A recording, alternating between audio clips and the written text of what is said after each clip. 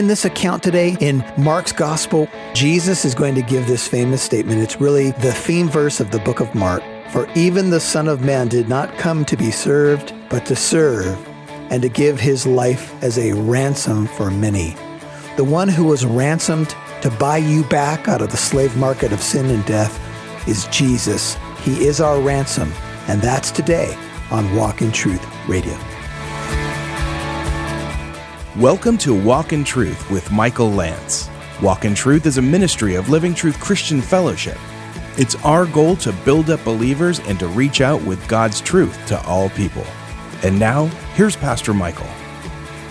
All right, so take your Bible. We're going to be in Mark 10. The title is Ransom, Mark 10. We'll look at verses 32 through 45. I want you to hold a place in Mark's gospel and also turn to John 13. John 13, okay? So those are the two places we will begin. Mark 10, John 13. Now, to prepare us for what's ahead, and I think many of you know what's ahead, the disciples are going to do another goofy thing. Shouldn't shock us, right?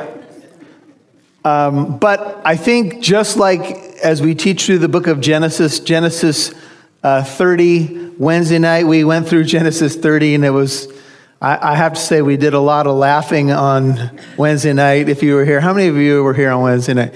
I apologize for the comedy routine that it turned into, but if you want to go back and listen to the message, the reason we were laughing so much is that we could relate so well with this messed up family that ends up becoming, the 12 tribes of Israel through Jacob. So I think that there's hope there for all of us. But before we get into this particular teaching and we're going to watch James and John do something that in many ways seems unthinkable.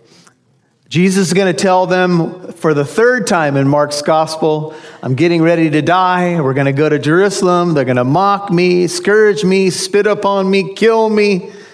And we're going to watch them just brush that aside and become extremely selfish. And, you can sit and read your Bible sometimes and think to yourself, I can't believe that. I can't believe people who were around Jesus for this long could be so selfish. Until you take a look in the mirror. And then you realize how selfish we all can be. But here's what I wanted to show you before we go into the Mark section. This is John 13, verse 1. This is the famous section leading into him, Jesus washing the feet of the disciples. This is called the Upper Room Discourse. So John chapters 13 through 17 all take place in a 24-hour period of time called the Upper Room Discourse. So the night before Jesus is going to die, this is what he does. Now before the feast of the Passover, John 13:1, Jesus, knowing that his hour had come, that he should depart out of this world to the Father, having loved his own who were in the world, he loved them to the end.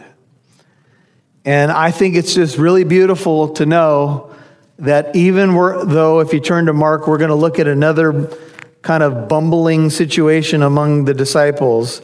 And we're going to wonder how Jesus could ever put up with a group of 12 guys like this. John 13 tells us, even to the end when he was just about to be crucified, and with all that he had dealt with from not only them, but all the people pressing on him and wanting a piece of him for what they could get out of him, the Bible tells us he loved them to the end. He never gave up on them. And he won't give up on you, no matter what struggles you bring to the table. Mark 10:32 is where we pick up the section as we move through Mark's gospel. The title is Ransom. Let's read it together. Mark 10:32 says, and they were on the road, Mark 10:32, going up to Jerusalem. You always go up to Jerusalem because it's an elevated city. And Jesus was walking on ahead of them, and they were amazed, and those who followed were fearful. And again, he took the 12 aside and began to tell them what was going to happen to him. Now, I want you to notice that Jesus is walking ahead of the disciples. This is quite an image of a shepherd, because we know a shepherd leads the flock. He leads them to green pastures and still waters. And there's a little message in here that I think we just need to take note of, and it's this: wherever he leads, you're supposed to follow. It's not supposed to be the reverse, by the way. It's not supposed to be, Lord, I'm going over here. Would you follow me over here today? It's supposed to be that he's our good shepherd and we follow his lead. And this is a beautiful picture of a shepherd leading his flock. And he's leading them. In fact, he just says we're going to Jerusalem. This is the first time in Mark's gospel that he'll give 3 warnings about what's coming. The first time he mentions Jerusalem specifically. And if you study Jerusalem, if you've done any study at all, it's the city of God. It's this beautiful place. It's the place where God said he would write his name forever. But it's also the city that kills the prophets, that, won't listen. And this is where Jesus is going for the ultimate showdown. He's going to go and die for the sins of the world. And still, the disciples just cannot fathom. Luke 9:51, if you want to make a note of it, says that he set his face like flint to go to Jerusalem. And where he's going is he's going to be brutally killed. And yet he leads his flock because he's going to lead them by dying for them. Ultimately, that's how he secures their place in the kingdom. The Bible tells us in verse 32 that the tension seemed to be thick. They were amazed, and those who followed were fearful.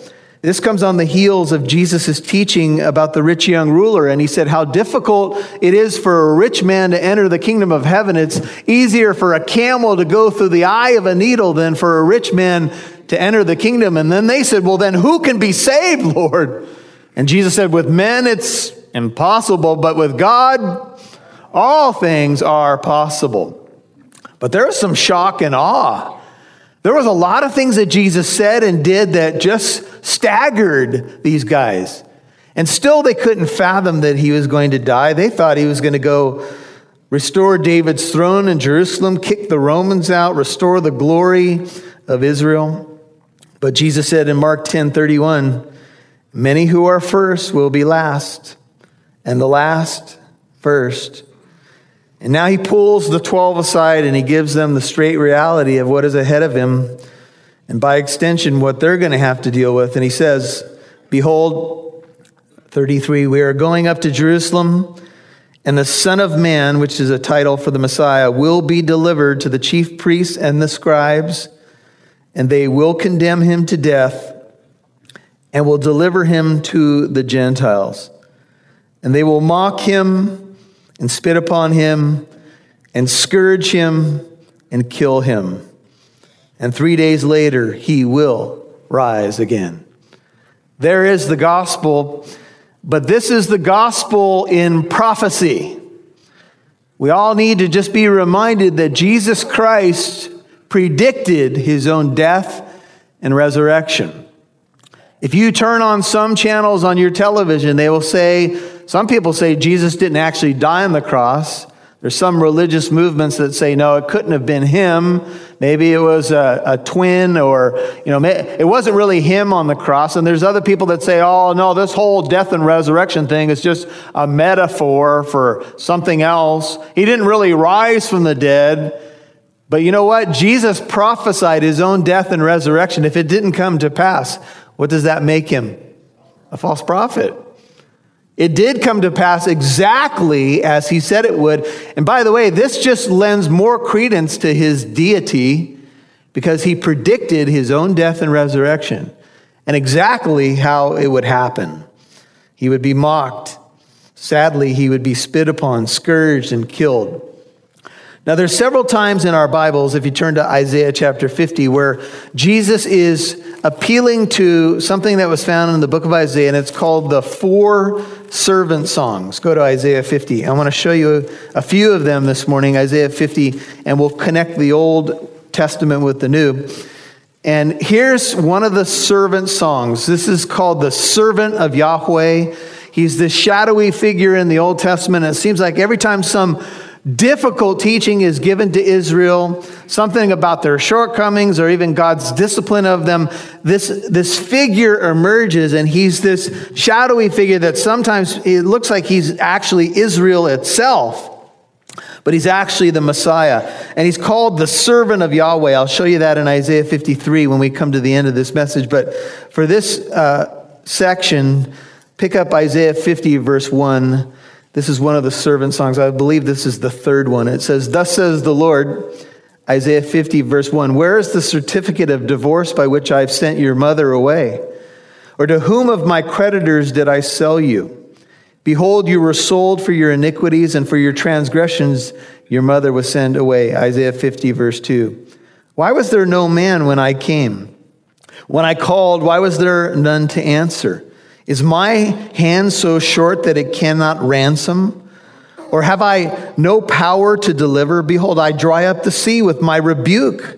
I make the rivers a wilderness. Their fish stink for lack of water and die of thirst. I clothe the heavens with blackness. I make sackcloth their covering." And then notice what happens now. "The Lord God has given me the tongue of disciples, that I may know how to sustain the weary one with a word. He awakens me morning by morning. He awakens my ear to listen as a disciple. The Lord God has opened my ear, and I was not disobedient, nor did I turn back." I think of Jesus leading the 12 to Jerusalem. He would not turn back. He had set his face like flint to Jerusalem. Notice this prophecy. "I gave my back to those who strike me, and my cheeks to those who pluck out the beard." If you've seen any movies that depict the passion of the Christ, you'll take note that some of the movies show them grabbing his beard and pulling his beard out. And any of you who have grown facial hair know how painful that is. This is not mentioned, by the way, in the New Testament accounts, but we just infer that it did occur by this prophecy. We know his back was scourged with the cat of nine tails.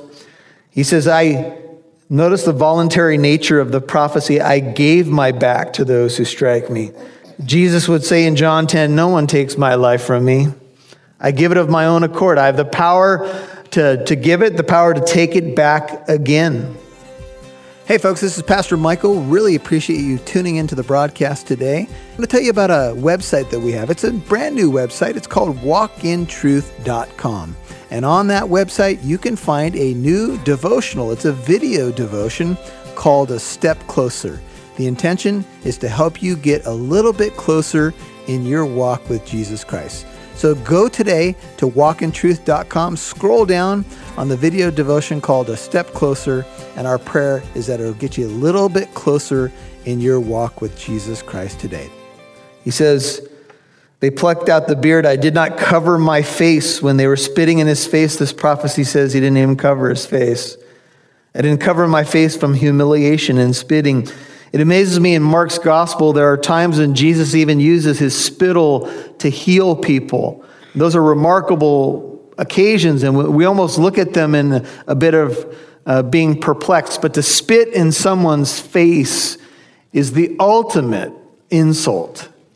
And that's what they did to him. And he says, "I didn't cover my face from humiliation and spitting, for the Lord God helps me. Therefore, I am not disgraced. Therefore, I have set my face like flint." Everybody, if you haven't written this before in your Bible, write Luke 9:51. This is where it comes from. "I have set my face like flint, and I know that I shall not be ashamed." That's one of the servant songs predicting the death of Jesus Christ. Now, if you go back to Mark's gospel, this is what Jesus is facing, but we're going to watch the disciples ask him to give them prominent positions in the coming kingdom. And we have to ask the question, what's going on with them? And I suppose that we get hints from the Gospel of Mark what's really going on, and it's this. At least 4 times I can catalog in my own study times when Jesus or the gospel mentions their hardness of heart.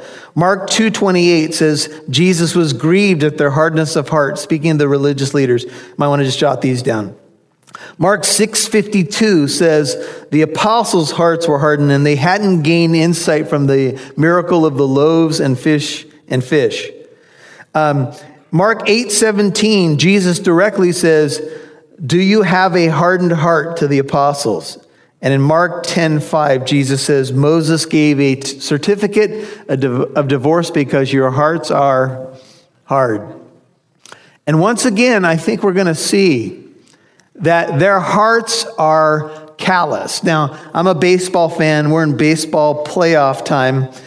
And at the beginning of spring training, athletes, baseball players who don't want to wear batting gloves will actually build up calluses on their hands so that they can toughen up their hands for a long season ahead. And when the Bible talks about a hard heart, it speaks of a calloused heart. It speaks of a heart that's been layered again over and over and over again. And usually, if you go with the image, it's because of being wounded. When we get a wounded heart, we sometimes get a calloused heart. And many people who are walking around our city this morning, and they're not going to step foot in a church this morning, have a calloused heart. But this is not about people out there. This is about the 12 followers of Christ who are going to take the baton of the gospel. And Jesus has noted several times that they have a hard heart. So think about the context now. Jesus leading the way to Jerusalem has to pull the 12 aside. There's shock and fear and amazement. He reminds them, we're going. This is what's going to happen to me. Terrible. This is what's ahead. You would think that after this, one of the apostles would have took Jesus aside, put their arm around him and said, Lord, can I pray for you?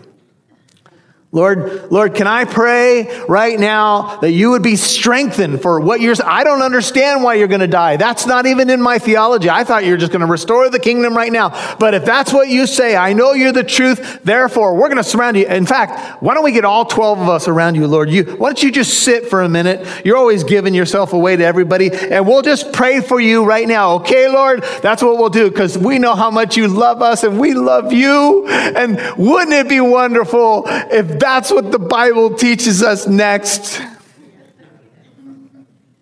But it ain't going to happen. Notice what comes right after he says what's going to happen to him. And James and John. Now let's just park here for a second. James and John. Who are these guys? This is the inner circle. Peter, James, and John are usually the three guys.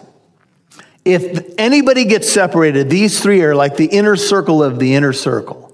They're the ones that Jesus takes into the room when he raises the little girl, Jairus' daughter. These are the three guys that went up on the Mount of Transfiguration and saw the glory of Jesus revealed. And James and John, the two sons of Zebedee, known as the sons of thunder, came up to him and said to him, Teacher, we want you to do for us whatever we ask of you.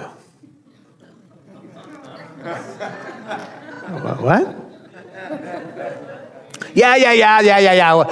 You're going to die and all that stuff. Yeah. You're going to Jerusalem, mocked, spit upon, scourged, crucified, rise again. Okay. Yeah. But let's not talk about you. Let's talk about our favorite subject, us. See, we know you just said you're going to be treated terribly and die and rise and thus provide the way for all mankind. But what we're really concerned about is what we want you to do for us. In fact, here's the way we're going to put it. Hey, Lord, we want you to do whatever we're about to ask you to do. Okay? Okay? Would you just go ahead and, Lord, we prepared a document right here. Would you just go ahead and sign this? I will do whatever James and John asked me to do in the coming moments. Okay, just sign here, Lord. Don't worry about the small print. It's not a big deal. What? Yeah. Teacher, we want you to do whatever we ask of you. Jesus had just shared the ultimate thing he was about to do for them. So many times we're so worried about what we want right now, we forget what he's already done for us. He just told them what he was about to do. He's about to do the ultimate act of love. He's about to take their place, pay their ransom. And what are they stuck on? Lord, we want you to do what we ask of you. Just think of how insensitive their words are in the moment. Have you ever been in a situation where you felt like you've given everything you can give to an individual or everything you can give to a situation, and then you're shocked to find out that someone just brushes all that aside and asks you for more? Some of you can think of your boss right now. But I've already worked 62 hours this week. Yeah. I want you to do whatever I ask of you. How do you think Jesus responded to these words? What do you think his posture was? What do you think his facial expression looked like? Do you think he was bummed out? Do you think he was like, oh my goodness, did they really not hear what I just said to them? I have to confess, I was sitting in my office this week and I was reading this, and I was sitting in my office, and I don't cry a lot, but I was in tears in my chair. And I'll tell you why.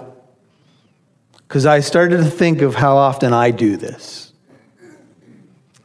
I started to think of how often my prayers are nothing more than, Lord, I want you to do whatever I'm about to ask you, okay? Lord? And instead of taking the posture of a servant, so often I have a laundry list of things that I want the Lord to do for me. Can you relate? Have you ever stepped back from your prayer life and asked yourself the last time you came to the Lord and said, Lord, what would you have me to do today? So much of our modern prayer lives are a laundry list of things we want God to do for us. And I hope, Lord, that you can take care of A, B, C, D, E, E1, E2, E3, right? And sometimes I wonder how the Lord must feel in heaven. How many prayers a day does he hear all over the globe that are couched exactly like this? Lord, we come to you and we'd like you to do right now whatever we ask of you. And I wonder how many prayers he actually gets of thank you for what you've already done for me. I wonder how many prayers he gets where someone says, Lord, not only am I grateful for what you've done for me, but I'm going to ask one thing. Use me today, lead my feet where you want them to go, because I am your servant. You are the master. Your will be done in my life. Even if I don't like it, even if I don't want to go where you're telling me to go, I'm going to go because you're Lord and I'm servant. You're shepherd, I'm sheep, and I'm going to follow. How do you think modern Christianity is doing with that? You know, my reaction in looking at this text, if I were Jesus, I would have said something like, you got to be kidding me. Have you ever just wanted to chime in for the Lord, right? Lord, this is how you should respond to these knuckleheads. Until I realize I'm one of the knuckleheads. And he simply responds, 36, what do you want me to do for you? Now, I don't know how he said it. This is another one of those ones where I'm hoping we get video footage. Like, I don't know if because this is how I would do it. What do you want me to do for you now? Do you know how many people came to him and that was all they wanted? They wanted what he could give them, whether it be food or a healing miracle or a sign from heaven. That's how he got approached all the time. Constantly. And that's how he gets approached today. He's still in heaven. He's still this great intercessor. But for most of the people that probably come to him, including those of us in the church, we come and we probably have our laundry list. And my temptation this morning was just to blast all of us and say, You know what? We're all just a bunch of selfish little whiny. I was going to go down my list, and then I thought, you know what? But that's not the Lord's heart. I think when he asked, what do you want me to do for you? It was a genuine shepherd's heart. I'm amazed. I don't know about you, but I'm amazed at how many times I've asked the same thing of the Lord, and I wonder how he responds. How many times I've come with the same thing I've stumbled over, and I wonder what he thinks, or if he's ever disgusted with me. But Hebrews 4:14 through 16 says that we come to a throne of what? Grace, that we may receive mercy and help in our time of need. If you've been listening to Walk in Truth for a while and you're benefiting from this radio broadcast and you believe in it, then we need you to partner with us. You can do that by going to our website at walkintruth.com and check out Walk Together based upon Amos 3:3. How can two walk together unless they be agreed? Well, if you agree with what we're doing, you're benefiting from it, you want others to hear about it, you can partner with us to reach more people through the radio airwaves at walkintruth.com. Help us out, partner with us today, walkintruth.com. God bless you.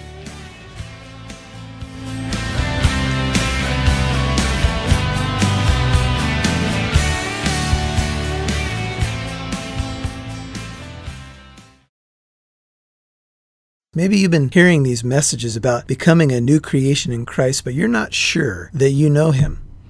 Well, the Bible encourages us that now is the acceptable time. Now is the day of salvation. And so don't put it off, because the Bible tells us we don't even know what a day will bring. So trust in him now. The Bible says that we need to confess with our mouth that Jesus is Lord and believe in our heart that God raised him from the dead, and we will be saved. We see this reality in the scriptures of repentance and faith. Turning away from our sin, which is repentance, it literally means to do a 180 and turn away from sin and turn to God, to do it his way instead of our way. And faith is a word in Greek which means to put our trust in, to entrust ourselves to Christ. Now, when we do that, we're trusting in his person, his finished work on the cross, and his resurrection, and trusting in him and him alone for our salvation. And that's how you become a Christian. You turn from sin and you turn to God through Jesus Christ. Thank you for listening to today's program. If you'd like to listen to this message in its entirety, or if you'd like to visit our church here in Corona, California, visit our website, walkintruth.com.